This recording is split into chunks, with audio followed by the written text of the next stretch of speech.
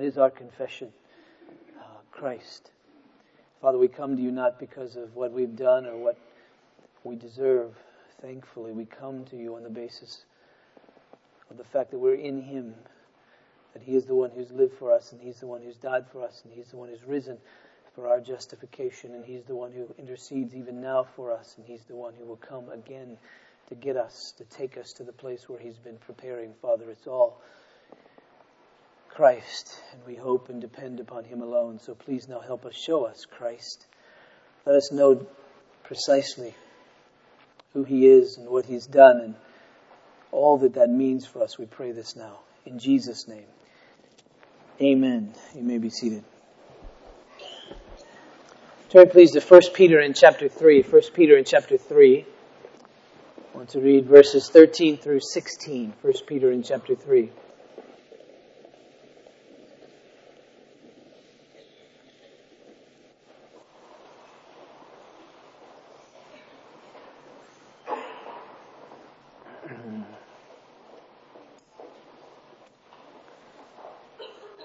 First Peter 3:13.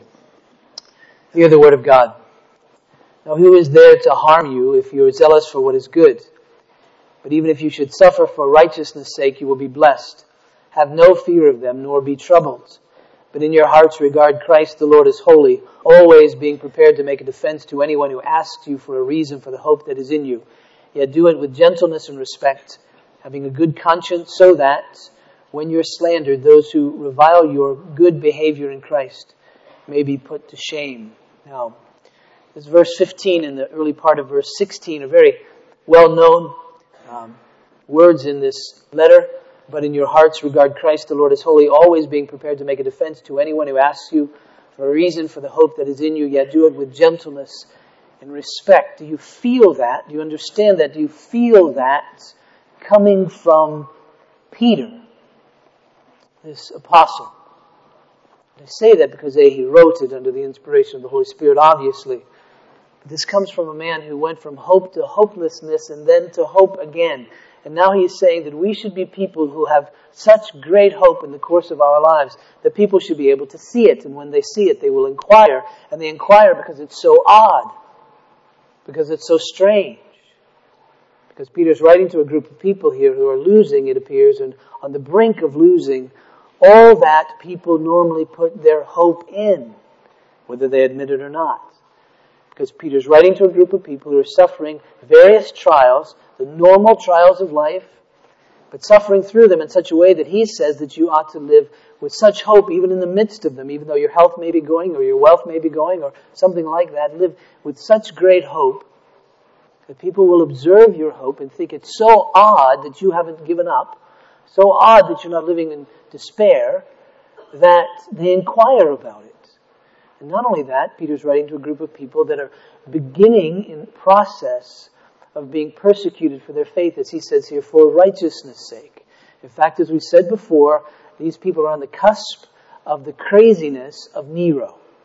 It's likely that in a year or two from this time, that these words will ring incredibly strong in their minds, because Nero will begin that persecution of believers in at least a certain part of the world. So Peter says you to live in such a way with such great hope. Now, remember this Peter, he was chosen by Jesus to walk with him and be a disciple. And no doubt in the very beginnings of all of that, he had great hope as he came to hear what Jesus had to say. Here's the one who's the Messiah. Here's the one who's going to be, as Moses wrote in Genesis chapter 3, to be the seed of the woman who will crush the head of the serpent. He's the one. He's the one who's prefigured in the law as the Lamb of God who will take away the sins of the world. He's the one who will intercede for us as a high priest and go to God on our behalf as that perfect priest and perfect sacrifice. He's the one who will be the king of whom David heard of and whom David was a prototype. And he was to sit on the throne of David and rule and reign. He's the one that Isaiah would speak of as this child being born to us. And the government, the rule of God would be upon his shoulders. And he would be called Mighty God, Everlasting Father, Prince of Peace. And his rule would know no end. Peter is walking with Jesus, thinking all these thoughts. And then Jesus confronts Peter and the other disciples to tell them how this is going to come about, you remember.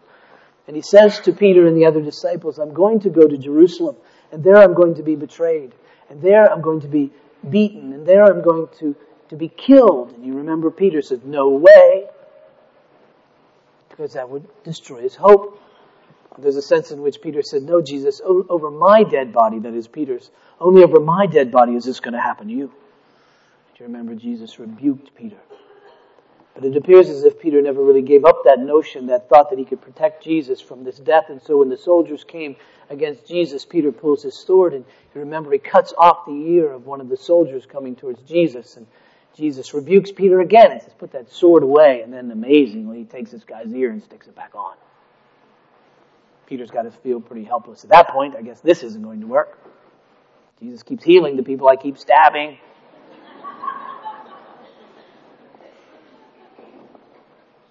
But you remember that night it went downhill for Peter because he observed all of this play out before him.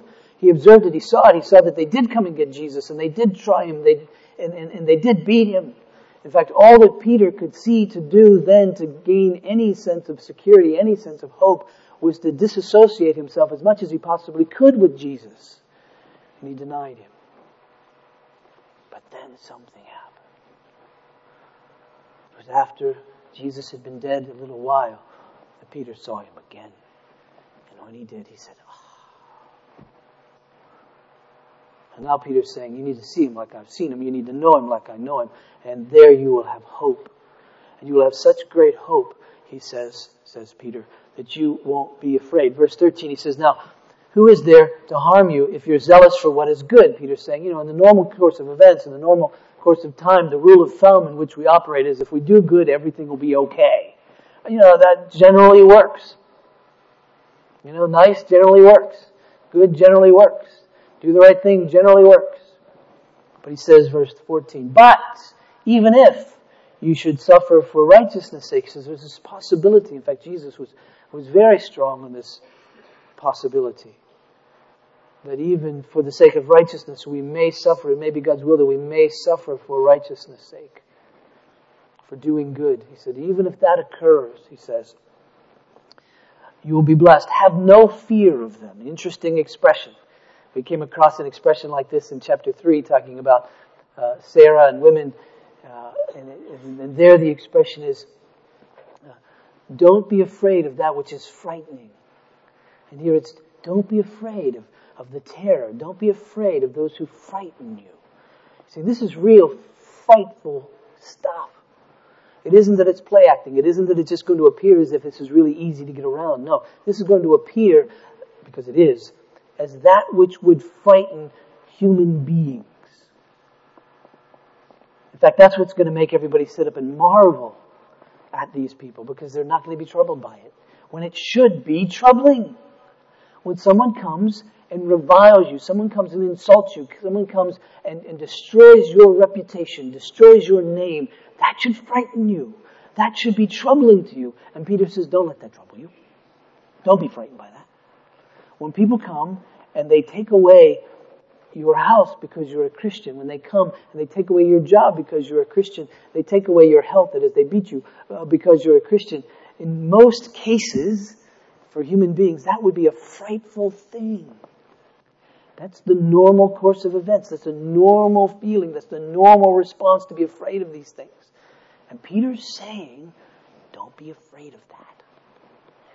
Don't let that trouble you. In fact, show them that you still have hope.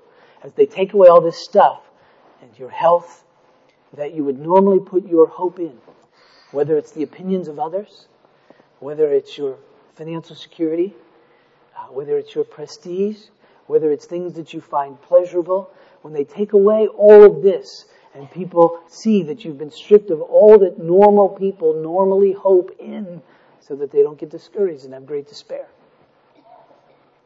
He says, then they'll go, wow, what's up with you? Why aren't you despairing? What is there about you that's given you this hope? Now, this theme has been developing in Peter's epistle as we've been walking through. For instance, in chapter 2, in verse 12, Peter wrote this. He says, keep your conduct among the Gentiles honorable, so that when they speak against you as evildoers, they may see your good deeds and glorify God on the day of visitation. See, Peter's beginning there to develop this notion that the way that we live is being observed. And the way that we live is being observed, hopefully in such a way that people will see it. And on the day of His visitation, on the day of God's visitation, they should glorify Him. And when we went through this, that little notion of the day of visitation could mean when Christ returns. When He visits in His consummation, as His second coming, and He comes, and every knee will bow and every will declare that Jesus is Lord. Or it could be more personal. It could be on the day of the visitation that happens to all who come to faith. And that Peter is saying, watch your conduct. Live in such a way that when people observe you, they're actually drawn to Christ. And He visits them with salvation. Then later in chapter 2 and verse 15, Peter writes, for this is the will of God, that by doing good you should put to silence the ignorance of foolish people. Saying the way that you live should speak. It should argue on behalf of Christ. So much so that when people see your lives, if they come against you, your life should silence them. They should walk away thinking, I'm a fool. Forever criticizing, forever coming against that believer. Then in chapter 3, he says a similar thing to wives married to unbelievers. He says, likewise, wives be submissive to your own husbands, so that, even if some do not obey the word, they may be won without a word by the conduct of their wives, when they see you respectful. And so he's saying to these wives, live your life in such a way that will actually show the truth of Christ, because you'll be watched. People will see it.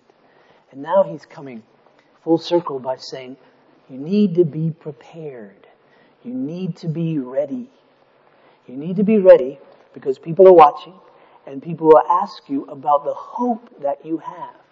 And the reason that they're going to ask you about the hope that you have is because you'll find yourselves in situations, whether they're sort of the normal situations of life with cancer or loss of a job or KU dropping your major from its program or whatever those great trials may be, to being insulted because you're a believer, suffering for righteousness' sake. These situations will come into the context of your lives from time to time, some more, some less, and people will be watching. And when all this stuff is stripped away that normal people hope in, and you're not in despair, they'll go, wow, how do you live?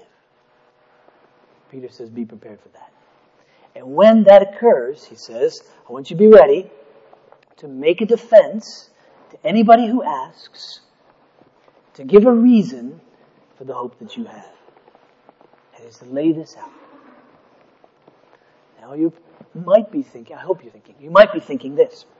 You might be thinking, does that mean now that I need to have an answer for every question that everybody's ever going to ask me about Christianity? Oh no, here we go. The guy's going to tell me I need to be this great evangelist and I need to go out armed with all these answers to things like, why did 9/11 happen? Why did the Holocaust happen? Why am I not a Hindu? Why am I not a Buddhist? Why am I not Islamic? What's the relationship between predestination and free will?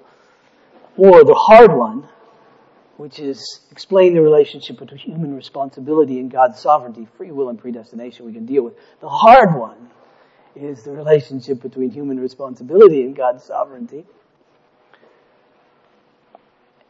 And the answer is no, that's not what Peter's saying. Now please, learn every answer you can possibly learn to every question. I mean, go for it. Some of you will be better than that than others. Some by your calling, some by your giftedness, some frankly simply because of the way that you're wired. But every believer, you see, is to be able to defend their hope. Every believer is to be able to have hope and to be able to share that. That's what Peter's saying, something very, very personal here. He's saying, listen, if you're a believer in Christ, where's your hope? Do you have it? What if all this other stuff is taken away? Can you make it on what you just sang? Christ alone. Can you?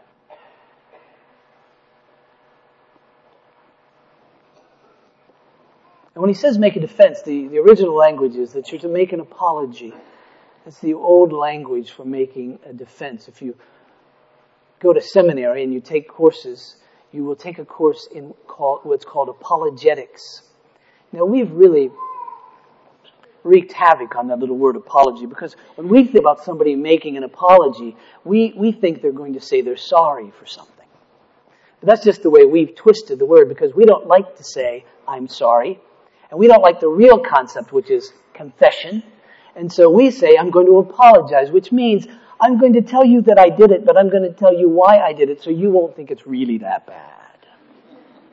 See, when you go into a court of law, you should hire a defense attorney, which we could also call an apologist, to come in and make a defense for you. Peter says make an apology. He doesn't mean say you're sorry for having hope. He's saying tell why. Give the reason. Tell why you have hope. Be ready to do that. Now, hope means this, that we have an expectation that something good is going to come. See, hope includes faith, that is, we believe something's going to take place. But it's more than just faith. For instance, my family, my extended family in South Florida, has had faith now for days that another hurricane is going to hit. That was not their hope. My sister just called this morning and says, yes, it's raining sideways, hard.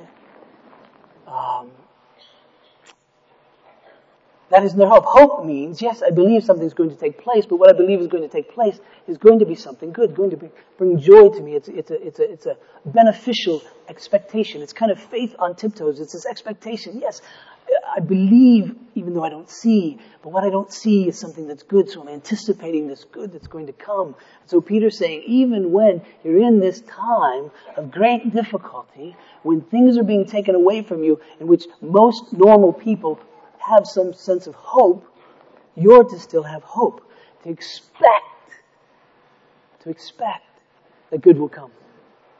And it isn't a pie in the sky kind of thing, it's an objective thing. You really have a certainty that good is going to come. And so the question is, what's that certainty? And what is to be our hope?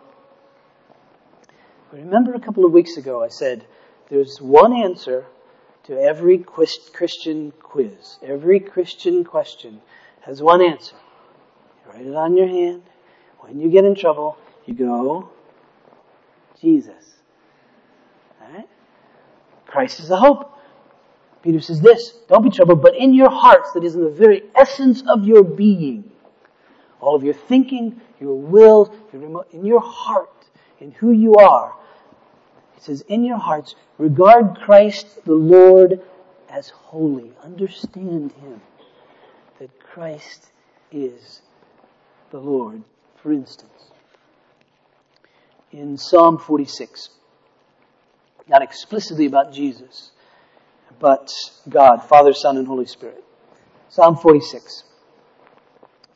God is our refuge and strength, a very present help in trouble. Therefore, we will not fear, though the earth gives way, though the mountains be moved into the heart of the sea, though its waters roar and foam, though the mountains tremble at its swelling. Now, never been in an earthquake, but I have this sneaking suspicion that if I'm on a mountain and it starts drifting into the sea, that will trouble me. That will cause me to become afraid. But the psalmist says, don't be. Don't be afraid. Why? He says, because God is our refuge and strength. Verse 10.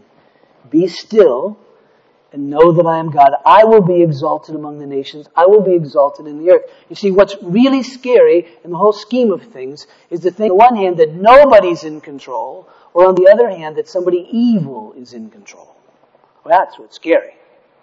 But God says, you don't need to be afraid, really, because I will be exalted. A time will come when you'll see me. And even though right now you're on a mountain and it's sliding towards the Atlantic or the Pacific, depending on, where you're going, and it's starting to slide, don't be afraid. Don't panic. Don't be troubled. Why? Because a day will come when you'll see me. A day will come when I'll be exalted. As you're sliding into the ocean, I'll be there. And that's been Peter's point. If you go back to 1 Peter, we'll go back to the Old Testament in a minute. I'm just going to give you a little aerobic stuff. 1 Peter chapter 3. We did this last week. Verse 9, do not repay evil for evil, or reviling for reviling, but on the contrary, bless. For to this you were called, that you may obtain a blessing. He's saying, listen, when people are insulting you and because of Christ, you'll be blessed if you don't revile back. What's the blessing? The blessing, verse 12. For the eyes of the Lord are on the righteous, and His ears are open to their prayer. He said, listen, God will see you, and God will hear you. That's the blessing. That is, He'll be with you. As the mountain is moving towards the sea, He'll be with you. You'll be blessed. Chapter 4 of 1 Peter, verse 14. If you're insulted for the name of Christ, you're blessed. Why? Because the Spirit of glory and of God rests upon you. He will be with you. Don't be afraid. And Peter says, when you know that Christ is the Lord, when you know that He's the Lord, your opponents aren't the Lord. You're not the Lord. The mountains aren't the Lord. The sea isn't the Lord. The cancer isn't the Lord. Your boss isn't the Lord. Your professors aren't the Lord. Your roommates aren't the Lord. Your spouse isn't the Lord. Christ is the Lord.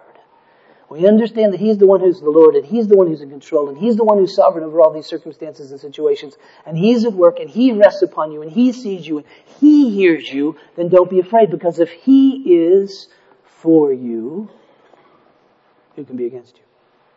Really.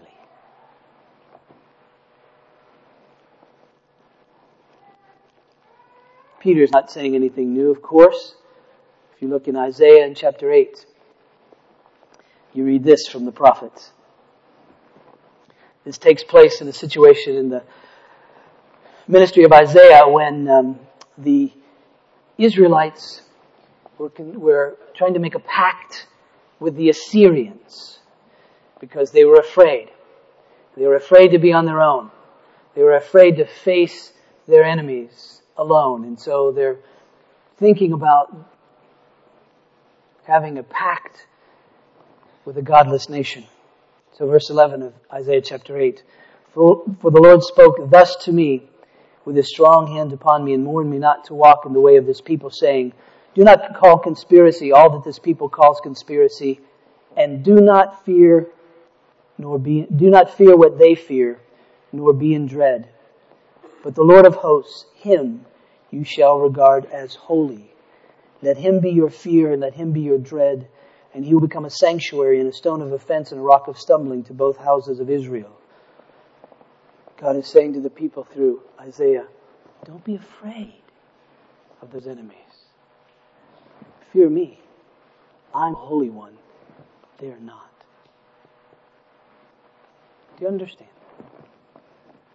That what we regard as holy, we fear. What we fear, we regard as holy, set apart, different. So different that it affects our lives. For instance, if you're afraid of the dark, you regard darkness as holy, set apart, different than all the stuff that doesn't scare you. And so how do you arrange your life? You arrange your life away from darkness. If you hear that something is dark and you know that something is dark, that dictates what you do. You don't go there. You go someplace else.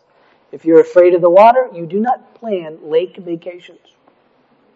Lake water is holy. It's set apart. It's different. People tell me, I know why they tell me this. I have a fear of heights. I can't be the highest thing. I get dizzy. If I'm the highest thing around me, if I'm on a mountain, and it's no matter how wide the space is that I'm walking, if there's no other mountain higher than me that's close enough that I see it, I get dizzy. I just think it's a humility thing. But I'm the only one who thinks that. I'm quite proud of that thought. But so that dictates my life. That's holy to me.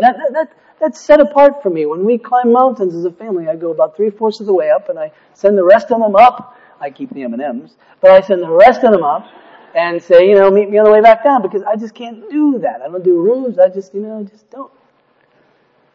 And God says what you fear is what you're regarding as holy. It's separate, it's different. And so he says, don't fear your opponents. They're not holy. Don't fear the market. It's not holy. Okay? Don't fear the cancer. It's not holy. Don't fear the trouble. It's not holy. Don't fear the opponents who are coming against you. They're not holy. They shouldn't be put in that sacred position. They shouldn't be put in that set-apart position, that position that gives them rule over your life. But rather this, regard Christ the Lord as holy. Set apart Christ in your hearts. Christ the Lord. He's the Lord. He's the one in control. He's the sovereign one. Look to Him and to Him alone. He's the only one who deserves that respect, that holiness. So respect, revere Him. Don't regard these others as holy. So they were to hope in Christ. They were to hope in Christ. They were to see that Christ was more valuable, Christ was more satisfying, Christ was more trustworthy, Christ was more secure than everything they were losing, from their health to their wealth to their reputation. In Hebrews and chapter 10 we see this being played out with a group of people, for instance. Hebrews chapter 10 verse 32. The author of Hebrews writes, "But recall the former days when after you were enlightened, you endured a hard struggle with suffering, sometimes being publicly exposed to reproach and affliction, and sometimes being partners with those so treated." So he's saying, listen, here's your life. You're on a mountain. It's going into the sea. Everything that human beings hold dear was being taken from you. Your reputation, your wealth, all of that taken from you. Verse 34. "For you had compassion on those in prison, and you joyfully accepted the plundering of your property." Okay? He's not writing directly to Americans, but this sort of hits us, doesn't it? "And you joyfully accepted the plundering of your property, since you knew that you yourselves had a better possession and an abiding one." What did they have? There was a better possession and an abiding one. Jesus, right? The answer. Christ. He was satisfying. He was all they really needed in Christ alone. And Peter says, when you live like that, when you live not afraid because you know Christ, when you live like that, people will stop you eventually and ask you, what's your hope? You don't need to explain to them at that point in time how 9/11 could have happened, how the Holocaust could have happened. All you need to explain to them at that moment in time is why you have hope. How it is that Christ fills you. How it is that Christ is your security. How it is that Christ is your hope. They'll have questions you can't answer. But the one thing they can't debate you about, the one thing they can't contradict in the context of your own life, is the reason why Christ is your hope. I think in the context of my own life. And I wonder, what hope do I have to stand before a holy God? Or what hope do I have to stand before a holy God? If I'm standing before Him alone, if I'm standing before Him on the basis of what I've done in the course of my life, I have no hope. So where's my hope? In Jesus. That's my hope. And I stand in Him. Thus I have perfect hope. Because I think of the course of my own life, and I think of the sins which I've committed in the past. I think of the sins which I'm still struggling with in the context of my own life now. And I look and I anticipate. I don't anticipate sinless perfection from today until I die. And I trust you don't expect that of me either. And I'll be faithful to that. What's my hope? My only hope is Christ. And so when people ask me, why are you a believer? I tell them, because I'm a sinner. And I need a Savior. And they may laugh, or they may ridicule, they may think I'm an idiot, they may think that, I don't know what they think. But all I can tell them is I know that to be true of me. And where else could I find a Savior like Jesus? Have you ever known anyone with more compassion? Have you ever known anyone with more goodness? Have you ever known anyone who is God with us? Have you ever known anyone who's died as He died to take our sin upon him. Have you ever known anyone who rose from the dead and said, I did it? I need him. I need what he did. He is my hope and my only hope. I think about the course of life coming in the decades to come. And I think in the context of my own life. And when people ask me, what hope do I have for the next, 10, 20, 30, 40 years, however long I live? I'm 52. I know that in the decades of my life, and now I'm not a big planner. I'm pretty much a day-by-day kind of guy. I drive some other people in my family relatively crazy with that attitude.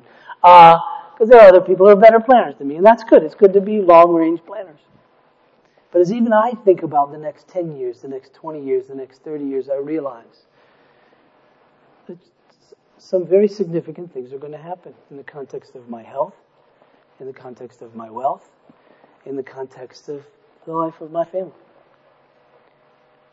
And you may be thinking in the context of your own life. Most of us look down the road and wonder, I suppose, how are we going to make it? Unless you're between 18 and 20, and then you have it all together and you're indestructible. But if you're past that, phase in the course of your life, begin to think, what's going to happen after that? What wisdom do I need to get through those years? What strength do I need to get through those years? How am I going to make it in the context of life, persevering in faith, maintaining a sense of joy in the context of my own life? How will I know? How will I have the strength to do that? And again, the answer is in Christ. He will help us. He'll see, He'll hear, He'll bless, He'll be with us. When mountains are flowing into the sea in the context of our own lives, He will be exalted. He is good, and He is the one who is the Lord.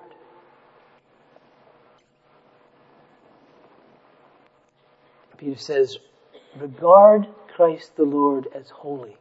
What does that mean? Well, it doesn't mean that we make Him the Lord of our life.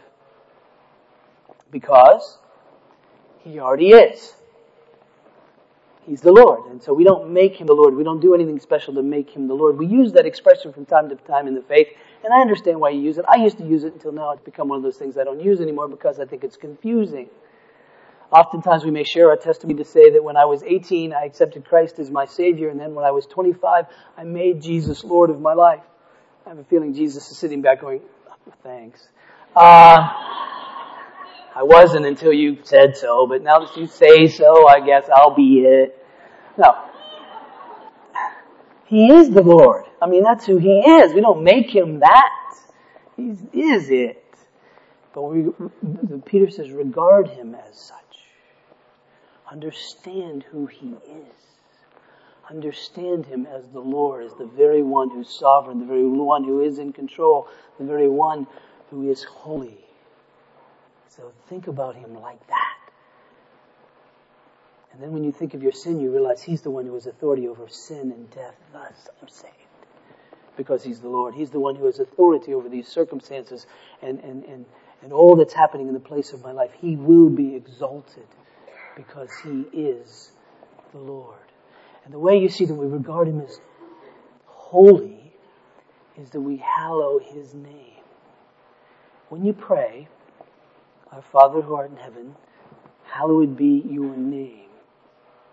You're praying that God be holy, that He be the supreme one, that He be the one that you look to and the one you look to alone for all of life. And now Peter is saying Jesus, since He's also divine, since He's God, Father, Son, Holy Spirit, Father, Son, that He is to be holy in your life.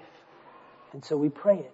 Oh, Lord Jesus, be holy in the context of my life. Be the one that I revere. Be the one that I fear. Be the one that I look to. Be the one that I trust in. Be the one that I'm satisfied in. Be the one that I'm content in. Be the one that I look to for everything in the context of my life. Be my hope. And then he says that we're to live hopeful lives.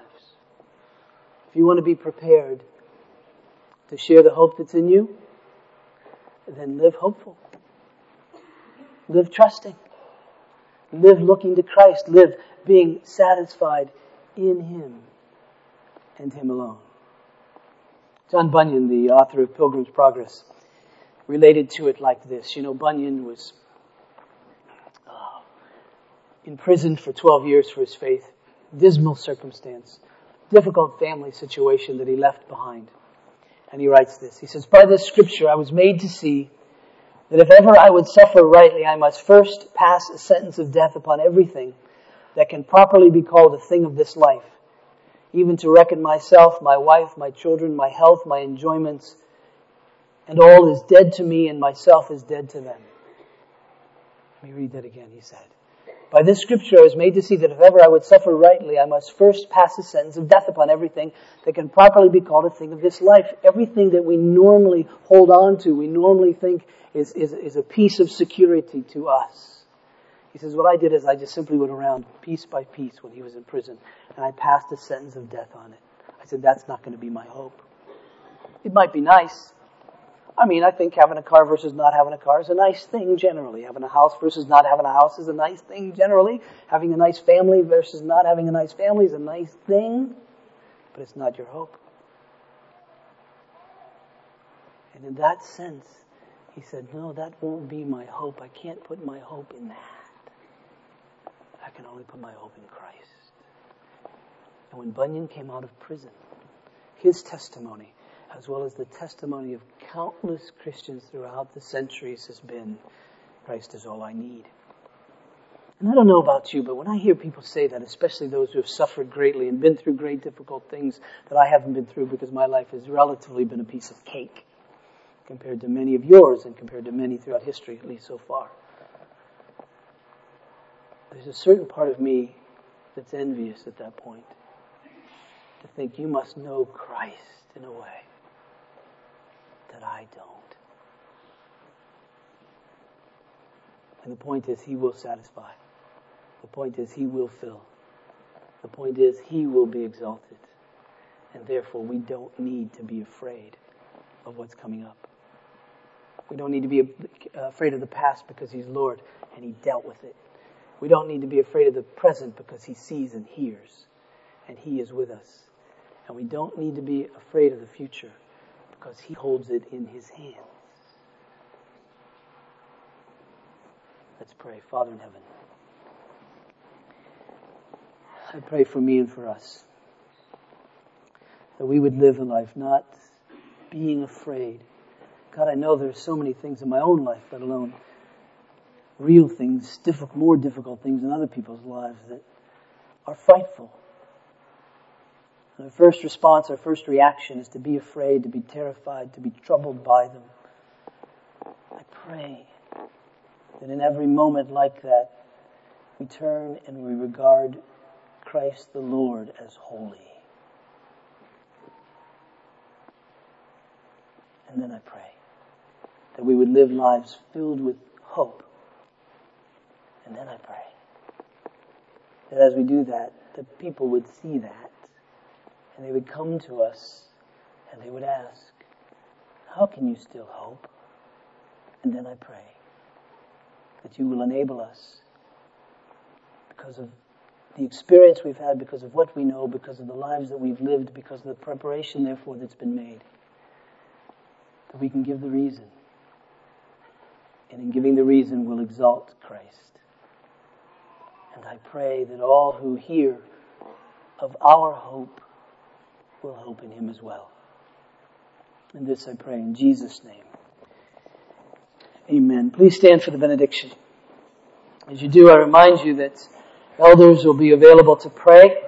So please take advantage of that. There are times when we are going through things, when those mountains are sliding, we go through things that are difficult for us. We need someone to pray for us and to help us and to focus us. So please take advantage of that. The response to the benediction is, Jesus is Lord. Hallelujah. Now when you say Jesus is Lord, you're saying, I regard Christ the Lord as holy. Nothing else. He's the only one so sacred as to dictate my emotions in my life. And when you say hallelujah, you're saying, and that makes me really happy. Which means praise be to God. Please receive this as God's benediction. Now to Him who is able to keep you from falling and to present you blameless before His glorious presence and that with great joy. To only wise God and Savior Jesus Christ, to be glory, dominion, majesty, and power, both now and forevermore. And all God's people said, Jesus is Lord. Hallelujah.